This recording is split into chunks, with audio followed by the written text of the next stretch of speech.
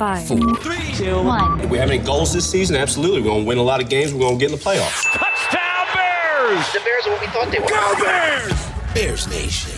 We have a young football team. We're going to figure out how to finish and how to close games. We'll have a plan for that. There's just something that needs to be done, something that needs to be changed, needs to be fixed. We all need to look ourselves in the mirror and figure out what we can do to make this team better and ultimately win ball games. I'm tired of hearing, we're getting better, we're going in the right direction, but we keep losing. As players and as a team, we want to win, we want to figure it out. Don't lose faith, guys. I don't lose! I win! It's time for the Bears Nation podcast with your hosts, Kevin Lapka and Jake Hassan. Get ready for a lot of fun and excitement. Powered by BetStamp. Strap it in. I know you're going to dig this. It's Bears Nation, baby. To the Batmobile. Let's go. Bears Nation podcast. And yes, I've got the Santa hat on. It is Christmas time. 6 days away. Myself, Kevin Lapka, alongside Kellen Garrison and Jake Hassan, joining in a couple minutes. He is stuck on the train, but he will be here to break down Bears-Eagles, a close game, 25-20. I called, I'm just saying, I said, don't be surprised if the Bears win. Didn't do that, but I also was like, I think they're going to keep it close. They did that with much thanks to the quarterback, Justin Fields, and the magic that he continues to make week after week. We'll break down that much more. The Pro Bowl rosters are revealed on Wednesday. We'll break down who we think from the Bears can make that, plus an updated breakdown of the draft strategy as the Bears get very lucky that the Brett Rypien-led Broncos win a game, vaulting the Bears up to number 2 in the draft order. So a lot to break down as it pertains to what the Bears are going to do with the draft after Week 15. Kellen Garrison, how we doing? I'm good, man. I'm good. Another game how I thought it would go, as in the Bears lose. It was a lot closer. Me and you always text during the game. And, after the DHC interception yesterday, I was like, are we going to win? And you were like, we could. I said we could. Yeah, and we're honestly, all of these games, which is so crazy because I made a bet with my friend that the Bears pick that they traded Claypool for would not be a top 40 pick. Mm-hmm. And I've obviously lost that bet now. But the Bears could have beat the Dolphins. The Bears could have beat the Falcons. Absolutely. The Bears probably shouldn't have beaten the Eagles, but they could have yesterday. But like the games like the Dolphins and the games like the Falcons, Lions, even like the Vikings, the Lions, like these are all games that like one snap, one stupid decision, one stupid flag away, like the Bears having 5, 6, 7 wins now. And obviously hindsight's 2020. But good for the Bears, man. Keep on losing and keep on showing that the Bears have their franchise quarterback who was throwing to Simba Webster yesterday, which is just ludicrous. And I said, and like I'm not a hater or anything. I said like after I went to where'd I go? Up to Lake Forest to watch the Bears camp. I was like, yeah, Simba Webster is probably going to make this roster just because he moves really well. He's small, but he's pretty quick. He'll probably be a team's player. But here he is catching passes. He gets the best team in the 15. NFL. Yeah, man. Like it's just not good out there right now. But we're dealing with it. So. It's interesting you say that because that was sort of my first question / thought. You had Jalen Hurts play a game in which he rushed 3 times, but, were they spectacular? No, they got to the 1-yard line. And here, I got to ask you this first. I think the NFL this offseason is going to outlaw teams being able to push the quarterback in, the way that the Eagles did 3 times yesterday, and it happened on Sunday Night Football. It happens like on pretty much every 4th and 1 situation in the NFL now. You get this formation. I hadn't seen this formation that the Eagles did until Sunday, where they're basically in what looks like a QB kneel formation, where you got Jalen Hurts under center, and then right to the left and right of him, just on like a 45-degree angle, you got a running back. You got like 2 running backs. They call hike, he pushes, and then the running backs just like deck him in. They just deck him in. It's like that is like impossible to stop. And it just seems like every team is doing it now from 4th and 1. And yeah, like at some, like, sure, for the first people that did it, great. You were smart enough to realize that works. But if you have all 32 teams in the league doing it and the 4th and 1, success rates are up to 90%, I don't know if that's really true, but if they get up there because teams are catching on, you got to think that the NFL probably would want to make a change like that, right? Like call it an illegal formation or something. I don't know what the possible, amendment to the rule would be, but they would add it to aiding the runner. So you can't pull a runner in, like you can't pull him forward. So if like I'm a lineman and I'm a running back, I can't pull him. I can push him. So they would just add the push to that. But I don't think they will, just because then you have to outlaw it on like any part of the game. Like it can't just be on quarterback sneaks, in my opinion. I mean, maybe you can, but that would just be weird to me. So then like if it's like 1st and 15 and a guy's pushing the pile to get to like 2nd and 7, is that legal? But you are right in the fact that it is kind of like OP right now. It's OP. But back to the original point, right? Jalen Hurts rushes for 3 touchdowns, 364 yards, but no passing touchdowns and a couple of blemishes on the resume there from Sunday, 2 interceptions. And I was going to pose the question, like legitimately, when you take into consideration what each side is dealing with, with EQ St. Brown, going out in the first quarter, and then having to deal with and Sima Webster, Byron Pringle. N'Keal Harry was, healthy. Or he wasn't healthy scratch. He was out with a back injury, but he wasn't active on Sunday. In that receiver core, and what Justin Fields did with them versus, Jalen Hurts has Devontae Smith. He has one of the best receivers in the league in A.J. Brown. Given the context, given the factors, taking in consideration all those things, was Justin Fields the better quarterback on Sunday? Again, when you take into consideration, for those who are like, well, that's just an insane question, flip it, give Justin Fields A.J. Brown, just give him Devonta Smith. He doesn't need A.J. Brown. If Devonta Smith was on the Bears sideline on Sunday, yeah, he would have been the best quarterback on the field and by a mile. But without those guys, I still thought he almost played a better game. It was close. It was pretty dang close. For those who are like, well, close means nothing. That's the MVP on the other side of the field against one of the best defenses in the NFL. Like, I think given the situation, and given what was going on, who was playing receiver for the Bears. I know you sent me a text earlier in the day that was funny that you can repeat after this, but I think given all those factors, Justin Fields was the better quarterback on Sunday. Yeah, it's everything comes with context, right? And it's he is in an awful situation, and Hurts is in maybe the best. Like it is up there. It's comparable to what Mahomes had, in the 2018 to 2020 years, whatever, right? But I don't think we are still like in the business of calling talent. So Justin Fields is more talented than Jalen Hurts. Like it was that way in college. I think it's been that way as far as right now. Justin Fields is doing what he's doing in his second year, making the plays that he's making, right? Like Jalen Hurts is in, year 2 of his system. He gained A.J. Brown, right? So everything for him is just building right now. There's nothing. I mean, Justin Fields is stacking great performances on top of each other, but there's nothing like every week that's keeping him or even like looking forward. Like there's not really anything to be like, you know what, this is really getting me going. Like he's just going out there and playing football, because even though the Bears do have the cap space and the high draft picks that they have, his top 3 receivers were ruled out and his 4th one got hurt on the first drive. And right now, like he doesn't know what's going to happen in the draft. For all we know, like we might not find a trade partner. Everyone's talking about Bears trade down from number 2. There might not be a team that wants to trade up to that spot enough to do that. Or the Bears might get someone that they don't like a deal with and they stay there. So you don't know. Mm-hmm. They might just have to settle, quote unquote, for a blue chip player that's going to be Will Anderson or Jalen Carter. But like there is no certainty of like going forward. Chase Claypool is good. He's not A.J. Brown. He's not Tyreek Hill. Not even close. Not even in the same atmosphere, right? But I don't know. Talent is talent, and Justin Fields still remains like a top 10 talent in the NFL. Obviously, with his legs, he's the best runner at the quarterback position in football right now. His accuracy still stands. It's just a matter of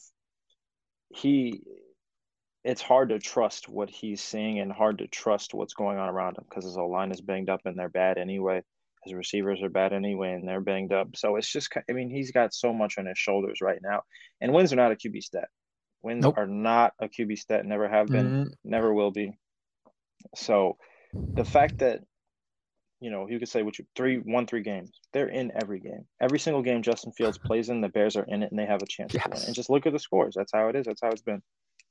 And it's funny because, like, again, you know, you have all these people who are dismissive of that, right? Or dismissive of, well, who cares if they're in every game if they're not pulling them out in the end and all those things. And it's those exact people who this summer are going to look back at those games when they think about their projections for what the team can be in 2023, right? When you realistically are entering June and July, and we do an episode of, okay, the schedule comes out, what are we going to predict their record to be?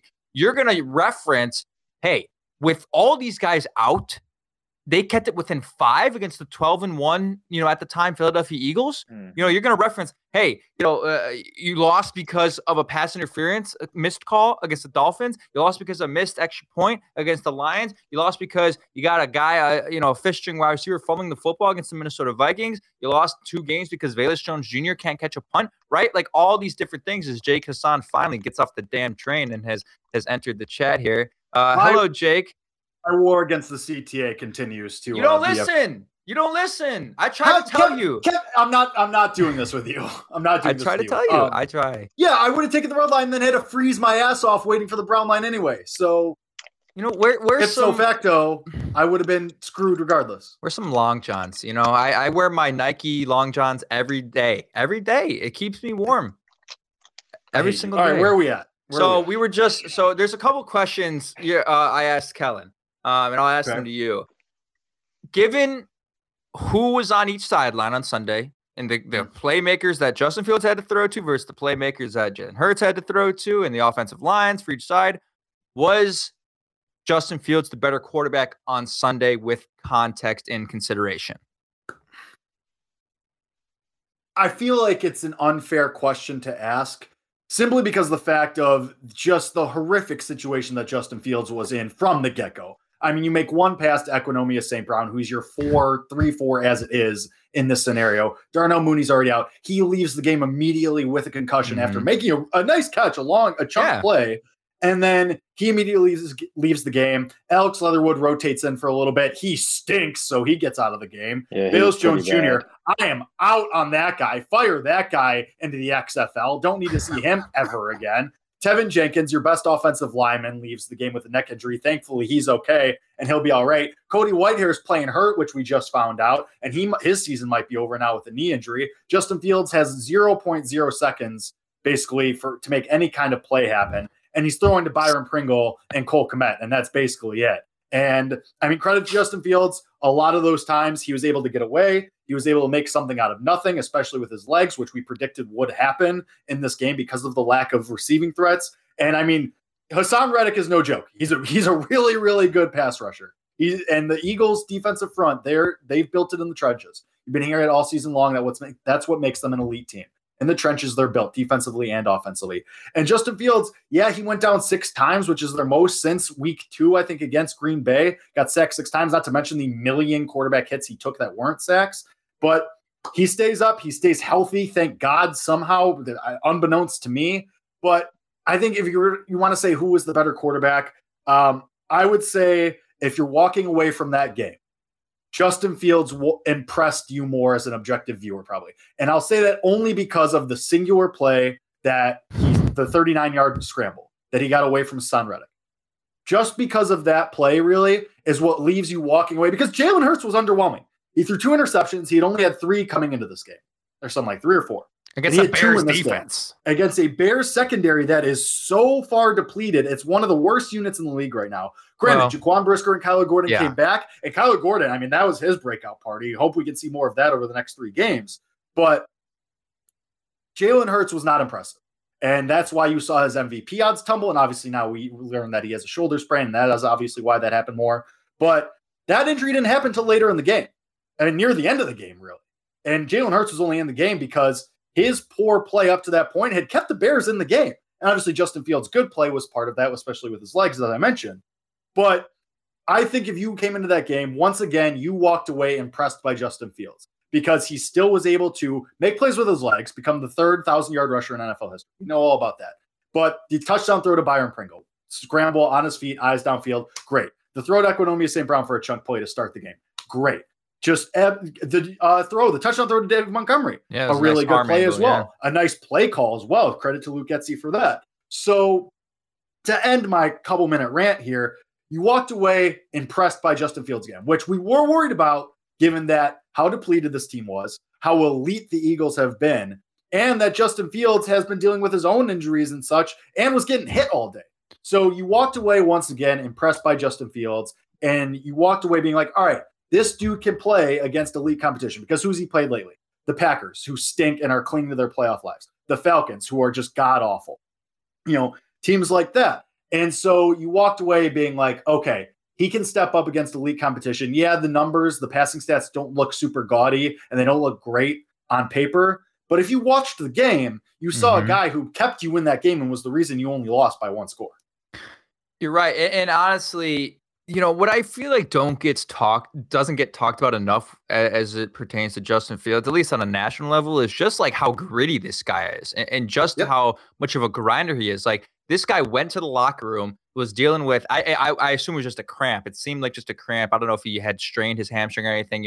They're working on stretching him out. Went to the locker room, comes out the next drive, immediately coming out of the locker room, goes on a touchdown drive and throws that, touchdown pass to Byron Pringle. And this is something we've known about Justin Fields since college, ever since, the rib injury against Clemson and throwing the, 4 touchdowns after that injury. But he's proven to do that. And like, these are qualities. And quite frankly, I see these qualities, not just in him, but in the entire team. Like, this is a game that they easily could not have gotten up for, right? You're playing the best team in the league. It's a cold effing day at home. It was so easy for that Bears team to roll over and die. You know what I mean? Season's lost. You have nothing to play for. The team on the other side of the field is playing for the number 1 seed in the NFC. And yeah, there's the argument that they were trying to look past you because they're focusing on Dallas next week for that critical NFC East matchup. But nonetheless, Eberflus got his guys to play. They played their asses off. You saw some guys like Jalen Jones make plays all day, an undrafted rookie who had to struggle, early on in the season. I know Kellen texted me. He thought Jalen Jones had a good day. Obviously, Kyler Gordon, DeAndre Houston-Carson comes up with the interception. I actually thought the pass rush looked better than weeks past. Surprisingly, it wasn't great, but it looked better against an offensive line that's by far the best in the league. Signs of life, right? It was my bold prediction. I don't think my bold prediction came true. I don't think they called Dominique Robinson's name on the broadcast. But you heard some other names. You heard Amon Watts, and I think somebody got in there for a sack. And that was a game where Joe Thomas. Jack Sanborn went down in the first quarter, and you saw these things. So I just feel like that needs to be talked about more. Again, we're talking so much about the Bears are so close, as we should. I just was telling Kellen, as we should. We're going to reference these things in the summer. That the Bears are keeping all these games close against good teams, and I honestly expect them to keep it close against Buffalo on Christmas Eve, where they're supposed to get like 8 inches of snow here in Chicago on Thursday night, Friday night, if not more. So that could go anyway. But I'll throw this to you. I just feel like that should be talked about more. Like, the Bears are coming into every game with energy. They're coming into every game fighting. And Jake and I talked about it last week. You hadn't seen that since 2018 under Matt Nagy. So it's a testament to the players, and it's a testament to Matt Eberflus. And I think that's an important thing to notice when you talk about the foundation of this team. I think it's mostly a testament to Matt Eberflus, because it's hard to get a team to keep going in a cold city, in a throwaway season, in a season where a lot of guys know that they're probably not going to be around. That's a good point. Like, a lot of these guys know that, or at least maybe they are aware and feel that they need to be better because they feel like they can be replaced. Guys like N'Keal Harry, obviously you got a lot of guys who aren't playing. N'Keal Harry and EQ St. Brown, Byron Pringle, like, all these guys are playing to stick on a roster, whether that's here or somewhere else. So, for them to kind of keep going right now and know that their future is probably not with the Bears, even a guy like David Montgomery, who, his future is up in question, he continues to play really well in all facets of being a running back. I think that's just a testament to Matt Nagy, Matt Eberflus, right? Because I did it. I apologize. But Flus, I think, has done a really good job of just being a football coach, of just being a football guy. You know what I mean? So, football. Well, that was something we talked about, and to your point of a lot of these guys don't know they're going to be around next year. That's something for them to play for. That's something for them to be like, all right, I got to earn that next contract. I mean, me and Kevin talked about that last week. A lot of these guys who are on 1-year deals are like, well, crap, I can't sit back and just be like, all right, I'm going to mail it in. These guys are playing for contracts next year, whether to come back to Chicago or go on somewhere else and latch onto another team. They want to be like, all right, I got to make another team. This isn't over. I'm not guaranteed a spot here or anywhere next year. So I will say this game showed what the potential for the Bears is. They're responding to the coaching, clearly, to your guys' both points, that they're not going to roll over and die, which is good. But the thing is, when you start a game with that kind of momentum, with a takeaway, an easy one too, especially from a rookie who you haven't really seen play well up to this point. There's been flashes, but when he does that against a guy who generally is taking care of the ball all year, now you hit the ground running. And yeah, the game didn't go your way. And yeah, the game ended up with a loss, which, I mean, for us is a moral victory. That's what you want at this point in the season. Lost season, we're trying to get that number 2 pick, obviously. Great. But it showed that the potential is there, and that once you start to put things around this team, both on offense and defense, we talked about the offense for weeks and weeks and weeks now, but the defense too. I mean, Jack Sanborn is a nice player, and I think he has a starting role, but I think it's a role. If you get another star linebacker or a Pro Bowl caliber linebacker next to Jack Sanborn, I think that could be really solid. I think Jack Sanborn could be like the Adrian Amos equivalent of the linebacker position. And then obviously you like what the trajectory that Brisker's on. Once Eddie Jackson's back, he was playing better. And flashes of his old self or that superstar level. So there's pieces. And Jalen Johnson played really well, I thought, too. I mean, the yardage totals don't show it, but Jalen Johnson played really well as well. And he said all the right things after the game. So it shows you that there is a path here next year for the Bears if they make the right moves. Now, that's all predicated on that. That's a big if. And we've seen the Bears in previous regimes all across our lifetime, all three of us, whiff on this part. But I like Poles. I think he's made the right moves so far. And for the most part, he's pressed the right buttons. But if you do well in this offseason, there's a road for contention and there's a road to relevance. Maybe not Super Bowl contention, but relevance and playoff contention. And you can be in the picture. So things like that give you hope. And you can hang with teams to Kevin Lapka's point, and he was all over it, you hung with possibly the best team in the NFC for all of that game. And there was a real path during this game where I tweeted, what the hell is happening right now? Where it looked like you were going to win that game. Jalen Hurts looked awful. He looked terrible. And Justin Fields, you saw, like, he had that look in his eye, like, oh, there's a way here. I can bury these guys. And even when he went out with cramps, and I know we were all holding our breath then too, like, oh God, please just be cramps. Mm-hmm. And after the game, he said, I didn't do an IV before the game because it was too damn cold. I'm not going to make that mistake again. Good.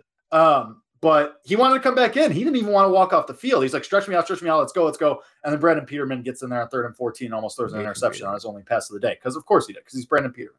But Nathan Peterman. There were a lot of silver linings.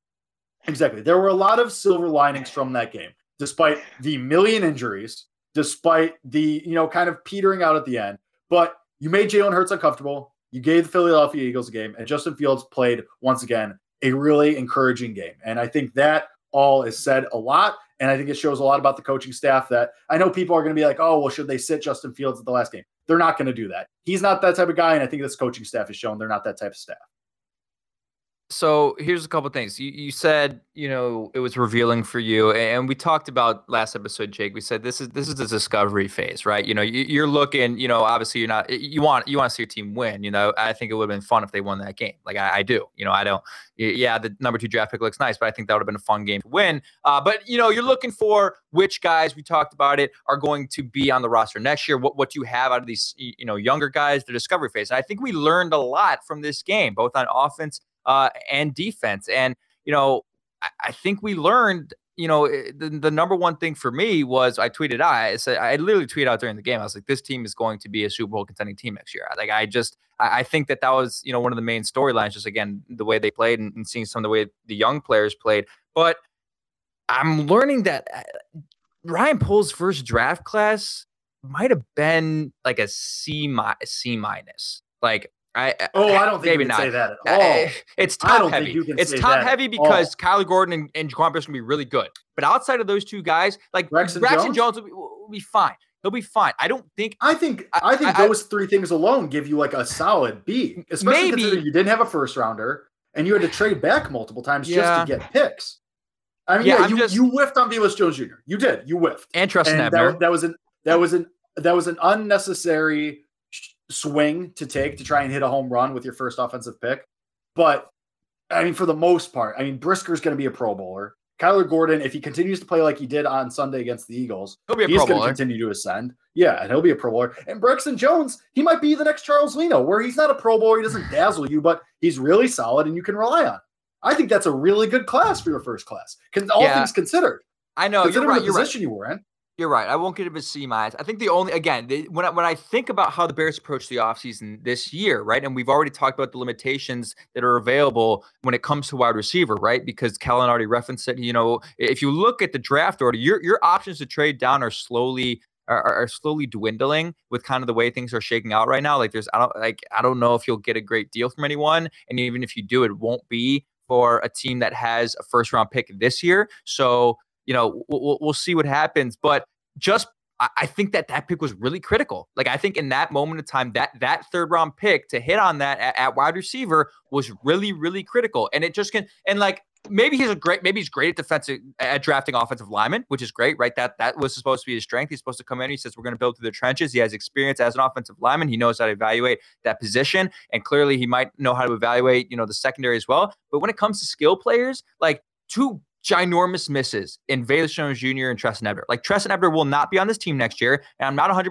Velus Jones Jr. will, if I'm being entirely honest. I know that sounds batshit crazy, but he hasn't provided you with anything, even as a returner. Like, we thought maybe he'll flex into this role where he's just your Cordero Patterson now. Cordero Patterson, Minnesota Cordero Patterson, but that was Velus Jones Jr. biggest opportunity to carve himself out 100%. A role in this offense going forward, even if not next year, for the rest of the year, and to get reps. And he beefed it. He bricked it completely. He bricked it immediately.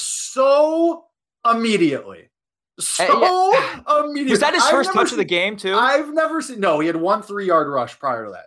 But I've never seen anyone brick a job so spectacularly and so quickly ever. And yes.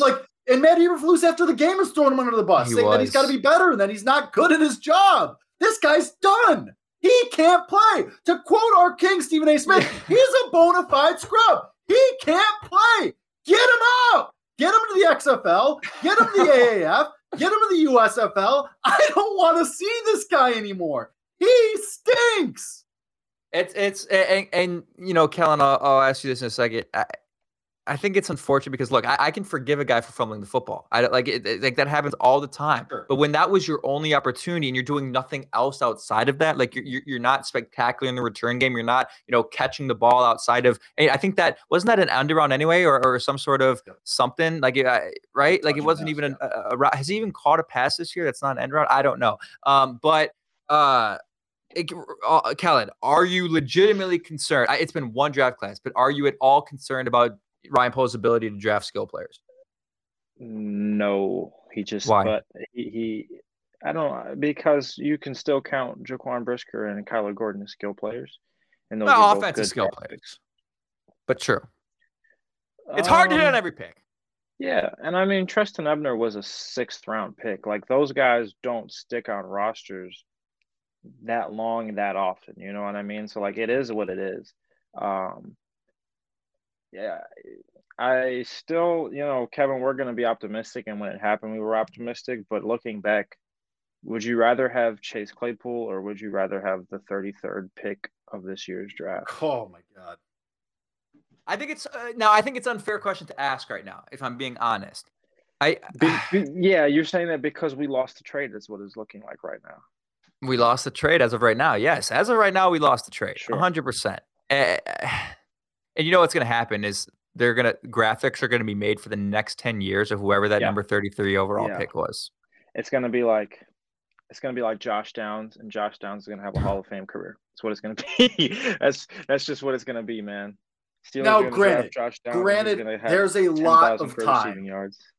There's a lot of time for that. Like, if Chase Claypool comes back next year and plays really well, then we'll forget all about it. That's what I mean. Will it suck to not have a high-end guy on a rookie deal for Justin Fields? Sure. But maybe Ryan Poles jumped the shark and he got a little bit ahead of himself and said, let me get Justin Fields, as he's ascending right now, a little bit more help in the immediate. Yeah, maybe that could have happened. But I'm willing to overlook that. Let's wait until he gets a full draft class, and then I'll pass judgment.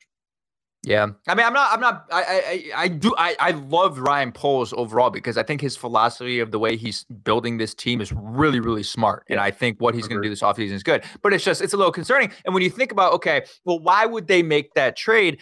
Maybe part of it, and this is just pure speculation that's probably reaching too far. It's like part of it, he knows that he missed on Velus Jones Jr. So he had this idea of, hey, I'm going to go out and get a guy who's established where there really shouldn't be much risk because he's proven himself in the league. He's proven to be a valuable asset where, he doesn't have to take a risk because every draft prospect is a risk. No matter how good or how bad, you never know. You just never know. There's guys who have more risk versus less risk, but it's always a risk versus a guy who's been in the league, who's had, an 800-yard season twice, who's had, 9 touchdowns his rookie year, right? Like you thought at least, and I think you still will see that Chase Claypool has that floor. He's guaranteed to be a good player for your team, right? Instead of completely whiffing on a guy in the second round. And he probably should have known that they would end up closer to the end of that or to the start of that second round. He probably should at the time the pick was around optimistic like 42. Too. You think adding Chase Claypool adds wins to your team. So correct. That's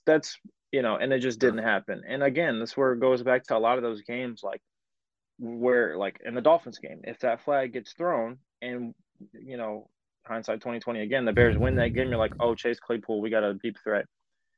And he caused a pass interference, and that's why we got good position and scored. I get it. It's just, now looking back, it's a little rich for us.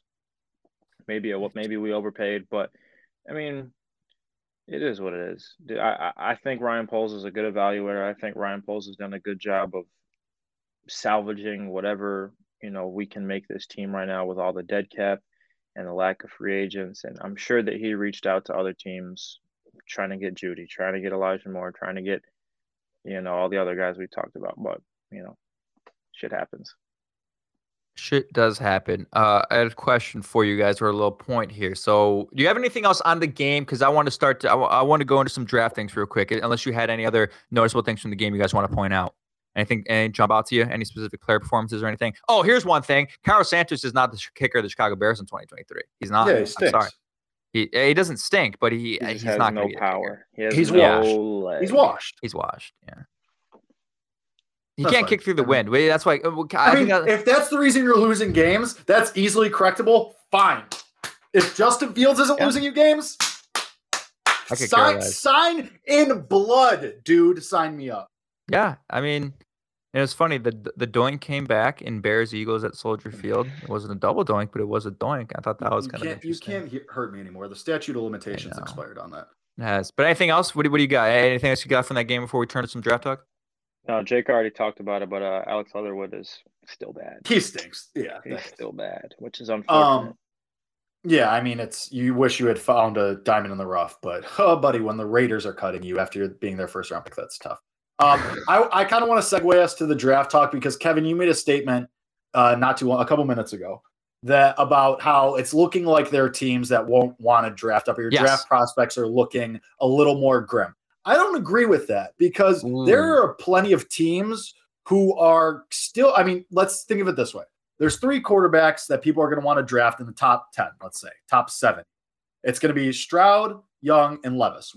Because people are going to panic and want Levis. Well, what about Anthony Richardson? He might get into that first round conversation. Callum, what do you think? But like at the end of the first round, no? It depends on how desperate a team is and how, going back, you never know with an NFL team. Teams are weird. I do think Anthony Richardson is a damn good quarterback, though, and he's not the project. Well, let's put it this way, then. Make him to be. Well, let's put it this. There's 3 guys that we know are going to go in the top 7. Absolutely. There's 3 guys we know. And if somebody panics for Richardson in the top 15, so be it. But there's 3 guys in the top 7 that we know. It's Stroud, Young, and Levis. Young's going to Houston at number 1. So then you're stuck with Stroud and Levis then for the remaining picks. I mean, Seattle needs a quarterback. I don't think Detroit's going to run it back with tiny hands Goff again. That'd be kind of crazy in my They might, but I don't think it's a given. I don't think it's 100% certainty that they will. Because if Goff goes out there in Lambeau in Week 18 fighting for a playoff spot, and him and his tiny hands beef it, they might move on. You know, they might. I don't know. I'm not saying that they will. It's a possibility. But Seattle, because Geno Smith has really cratered, I think it's clear that he's not the answer for like long term. And similar, I don't think Goff's the answer long term. He might be, but still, even regardless, Indianapolis definitely needs a quarterback. Atlanta definitely needs a quarterback. Carolina definitely needs a quarterback. So there's 5 right there that are behind you.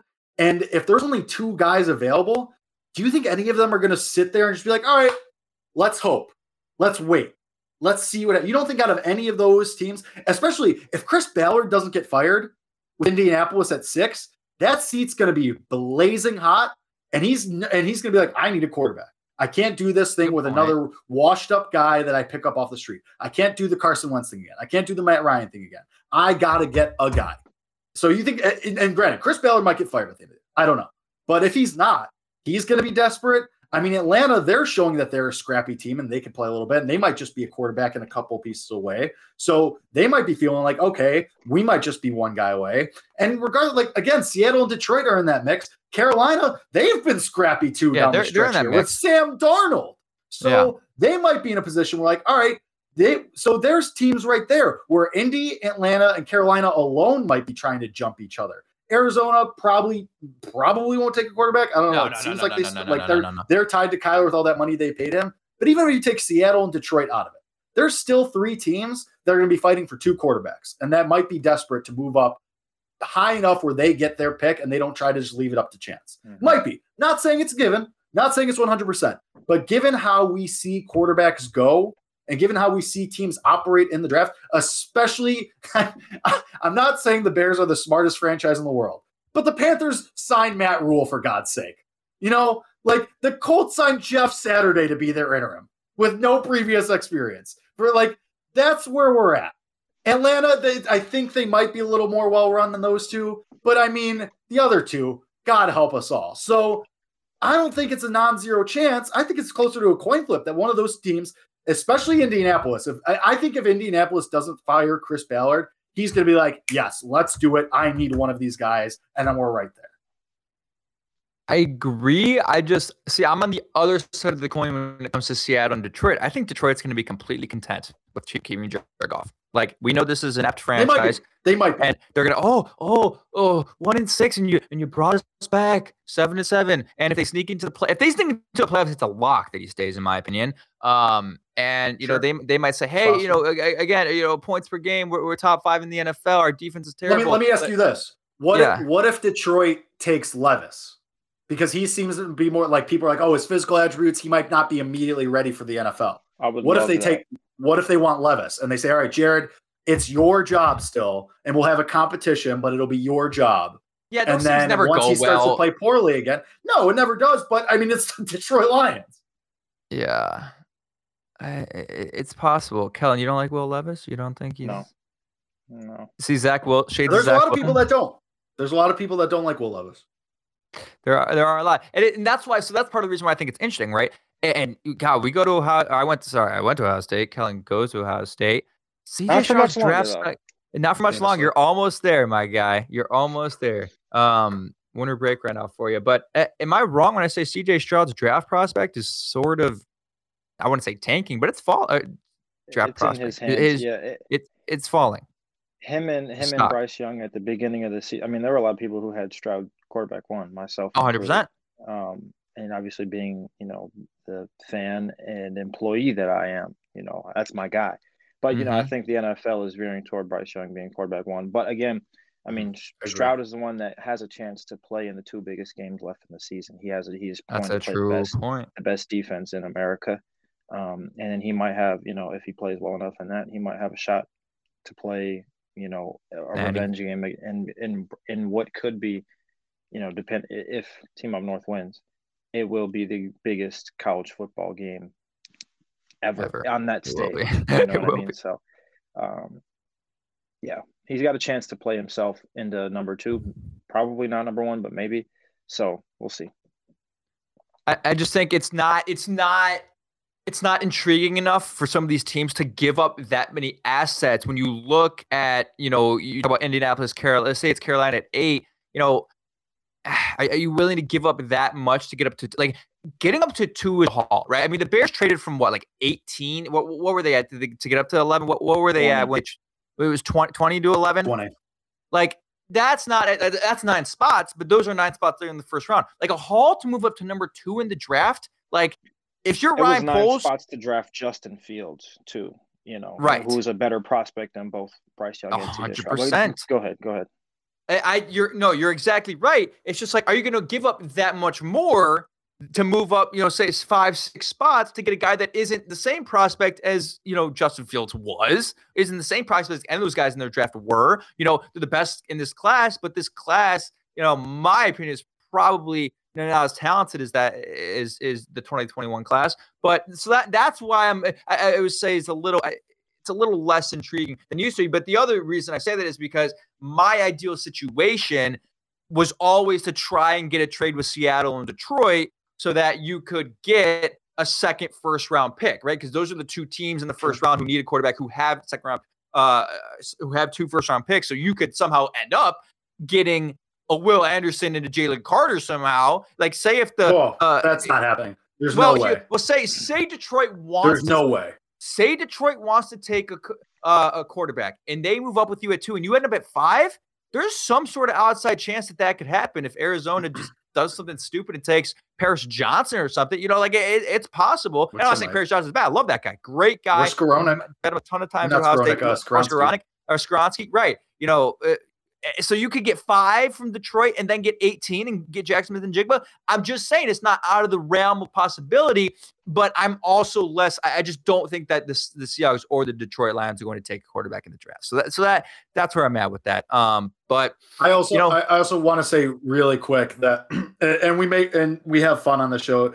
Don Burr in the chat saying that the Lions are going to move up to second, or the Rams are going to lose, and that the Lions will end up with the second or third pick and then get Jalen Carter or Will Anderson ahead of the Bears. The Rams are 1 win ahead of the Bears. The Bears have 3 wins, the Rams have 4. So unless you admit that the Bears are going to beat the Bills or your beloved Lions or the Vikings, and that the Rams lose out, you're not picking ahead of the Bears. And I mean, that's just fact. That is mathematical, factual. I'm not taking a shot at you. I'm not saying anything like that. Is factual information. The Rams are, regardless of tonight's result, a win ahead of the Bears, and the Rams still have the Broncos and the Seahawks. So, all seriousness, more power to you. But I would not expect the Lions to jump in that Rams pick. Even if the Vikings rest their starters and the Bears beat them, you're tied with the Rams, and the Rams will probably beat the Broncos or the Seahawks. You really think the Rams aren't going to beat the Broncos? The Broncos are one of the worst teams I've ever seen in my life. So.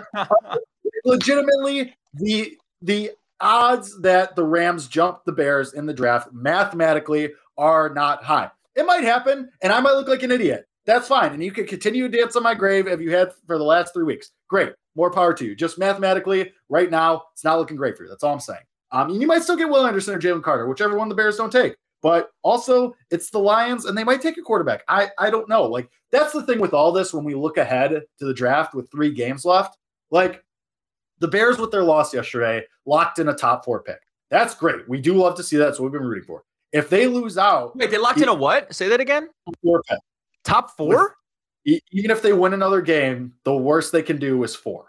If they win one more. Okay. Even if they win one more, which, I mean, you have the Bills and the Lions and the Vikings. They're going to beat the Lions, actually, but okay. I mean, I don't know, but I'm not going to get certain people in the comments riled up about that, but it's just... You're a top 4 pick regardless. You're likely going to lose out. That's what it's looking like. And so you're probably, and if you lose one more, if you lose to the Bills this week, or if one of those other teams that are right behind you win another game, you walk in the top 3. So you're right there.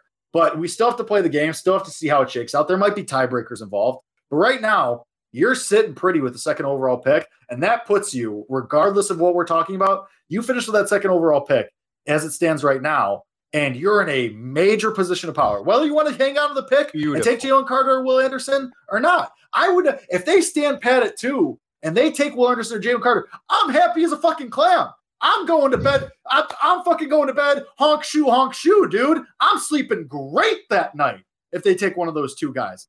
Fine by me. If they want to trade, fine. I'll put my trust in Poles regardless. But you are in one of the best positions to be in the NFL for a team that is trying to acquire talent, because you get to look down upon everyone else below you and say, all right, who wants to give me the most? I don't like any of these offers. Cool. I'll take a guy that's a building block on defense. I agree with you. Kellen, if the season ended tomorrow, or say the draft was tomorrow, what would you do if you were Ryan Poles? Take Jalen at number Carter. 2. Why? Yep. Because he's a hell of a fucking. Because did you see what he did to JT Daniels? Because did you see what he did to that man? Yeah, he is. We are seeing what interior pressure does in the NFL now with guys like Quinn Williams and Jonathan Allen. And Fletcher Cox has been a great interior presence for forever, and there are guys like Gerald McCoy in the past, and Geno Atkins and DJ Reader. Ndamukong Suh. Yes. Jalen Carter is probably going to be the guy that he might change the mold going forward of what we value in the NFL. Will Anderson is great. Will Anderson and Jalen Carter are like neck and neck, in my opinion. But Jalen Carter is a guy that I think will change the way we view interior defensive linemen and interior offensive linemen going forward. I still think that tackles will be valued super high and higher than guards. But there will be a moment where you'll start to value guys like Quentin Nelson who are not Quentin Nelson, because you don't take a guy who's not Quentin Nelson at guard at where the Colts took him. Right. But there will be guys who aren't that good because there will be guys like Jalen Carter, Quinn Williams in the NFL. So I'd take Jalen Carter. Okay. Well, the resident draft expert has spoken. So that's it's interesting. I mean, I don't know. I'm just again. This is a Jalen Carter show now. Apparently it is. Here we are, He's the really Jalen Carter show. Player, He's really good. He is. I'll say it again and again and again. If you are not, getting a wide receiver in the first round, I'm sorry. I think you got to do something. I think you got to make a trade for somebody, whether it's Michael Pittman, whether it's T. Higgins. Absolutely. That has to be the alternative. That has to be the alternative, because that is the most glaring hole for me when it comes to how do you directly help your quarterback and how do you directly, get closer to, winning the Super Bowl because of your quarterback, right? That's just where I'm at. And we just have too much evidence about that with these young quarterbacks in the league now to pass that up. Again, we saw it on Sunday. A.J. Brown and Jalen Hurts, that connection single-handedly won them the game. I mean, Jalen Johnson was all over him, and there were just throws that were right in the bucket and catches that just only A.J. Brown can make for that team. Like, it was just like that's what every Bears fan wants, and that's what the Bears need. So that's the alternative for me if they do end up taking, if they don't trade down, end up taking Jack Sanborn or not, sorry, Jalen Carter or Will Anderson. Someone put a Jack Sanborn thing in the chat. I have this for you before we head out. Pro Bowl returns come in on Wednesday. And the interesting thing about the Pro Bowl is it's a popularity contest. And they put the hashtag on every single Justin Fields highlight, and there's a vote for retweets. The fan vote is in. The fan vote in? It's confirmed? Yeah. Justin Fields finished. He finished 9th. 9th? Justin Fields finished 9th. Brisker finished 6th. Curry Blasingame finished 10th among fullbacks. And there was one more who I'm forgetting. There was one more. It might have been Jalen Johnson. But nobody was inside the top 5. I think Jalen Johnson was 6th or something. How the hell? Who the F was above Justin Fields in the Well, I mean, think about it, because none of these guys are disqualified yet. So Mahomes, Burrow, Herbert's really likable. League. Not in the NFC. He was 9th in the league in returns. Not in the NFC. I think so. Well, then that's good. He's going to make the Pro Bowl. Then he's going to make the Pro Bowl because. Yeah. What do you think, Kellen? You think I think it was the league. Yeah, that 9th in the league makes a lot more sense, because when Jake said 9th, I was kind of panicking too. Yeah, Mahomes, Burrow, Josh Allen, Justin Herbert. Those should all be higher. Mahomes 4. It's a popularity contest, so do you think Brady? Maybe, I don't know. Probably Hurts for sure. Hurts. Yep. Hurts. Lamar. People love Lamar. I know. People love Lamar. Dak maybe because he's part of the Cowboys. Maybe. Yeah, that'll definitely be part of it. And what's the fan return? Like 30% of the overall 30. It's 30. It's a third fan, a third media, a third players, coaches. I think something like that. I mean, so we're at 7. We need one more person that doesn't fill this up. I gotta think who that would be. I gotta look at my teams in the NFL poster. Gino? No, maybe. Gino, possibly. Kirk Cousins? Yeah, maybe. People love that goofy MF. Yeah, but like that, Tua. Yeah, it's definitely not Kirk. When it comes to fan voting, it doesn't surprise me that Fields in the top 10. But when you think about the Pro Bowl is different from like the MVP award, where it's not who's most valuable to your team, because Justin Fields might be the most valuable player to his team in the NFC when it comes to most valuable. It's him or Jalen Hurts when it comes to most valuable to his team. But it's interesting, right? If he's in at least the top 4 in the NFC from the fan vote, and the whole league has this hasn't gone under the radar. Like Justin Fields again has been a national topic since week 6, since the Patriots game. There's a highlight every single week. Everyone notices him. He's playing great football with terrible talent. He's a Pro Bowl quarterback in the NFC. He's a Pro Bowl quarterback in the NFC this year. And it's an absurd thing to say, but I think when the returns come out on Wednesday, I think he's going to Hawaii where they have it nowadays. I think he's going. What do we think? Isn't it Orlando now? I don't know. I think it's Orlando. Somewhere nice. Somewhere a lot warmer than Chicago is right now. Thanks. When was the last time a Bears quarterback was a Pro Bowler? Did Jay make it? Mitch. No, Mitch remember? Yeah, but as not a reserve. As just a pure. It's got. Jay had to have made it in like 2011 when they went to the NFC Championship, right? Yeah, Justin has to over the NFC. Yeah, the NFC. I mean, who are the 3 quarterbacks come out of the NFC to the Pro Bowl? You got Justin Fields, Jalen Hurts, and who's the third? Who would be the third? Dak, Gino. Yeah, probably it wouldn't be Dak. Dak has not been great this year. He's not been great. Gino's been bad the last few weeks. Yeah, I mean, I'm not even sure it's in Vegas, according to G Station. I'm not even sure that Gino's a lock to make it. Kyler obviously fell off. Jay Cutler did not make the Pro Bowl. Jay Cutler never made the Pro Bowl. So Rex didn't make one. 2008 when I believe that was when he was with the Broncos. Oof, gross. How long has it been? I mean, this is this is again, aside from Mitch as the reserve, this is like a historical moment for the Bears. You have a Pro Bowl quarterback. It's unbelievable. We'll find out on Wednesday. Obviously the pundits and whoever else. I don't know what the other 60, 70% of the overall decision comes from. I know it's 30% fan voting. Is it I don't know where the other 70% comes from, but it's like those effing pundits are gonna vote Kirk Cousins in because the most fraudulent. Can we do that? Are they the most fraudulent team in NFL history? The Minnesota Vikings? Yes, and it's not close. Division I don't care not if they particularly close. If not wild card. Division run, I say, yeah. 100%. It's absolutely hilarious. And they're going to sign him to a contract extension this offseason, I think he's due for one. Him and Jay Jettas are going to get the bag, and the Vikings are going to be in hell for years after that. Hell. Cap hell. If you have to pay both Kirk Cousins and Justin Jefferson, and he's a lower half quarterback in the NFL. In a non-stunning turn of events, it was McMahon was the last one in 85. Other than Mitch. 37 years that a quarterback has been voted to the Pro Bowl as not a reserve, as just a pure starter. Woo! Love it here. Things are great. Doesn't matter. It doesn't matter anymore. I could give a shit about the last 37. Well, no, I don't say the Pro Bowl votes are nothing. The interesting thing for players, the players' point of view is the unfortunate thing about it when it comes to fan voting too is these awards determine their legacy.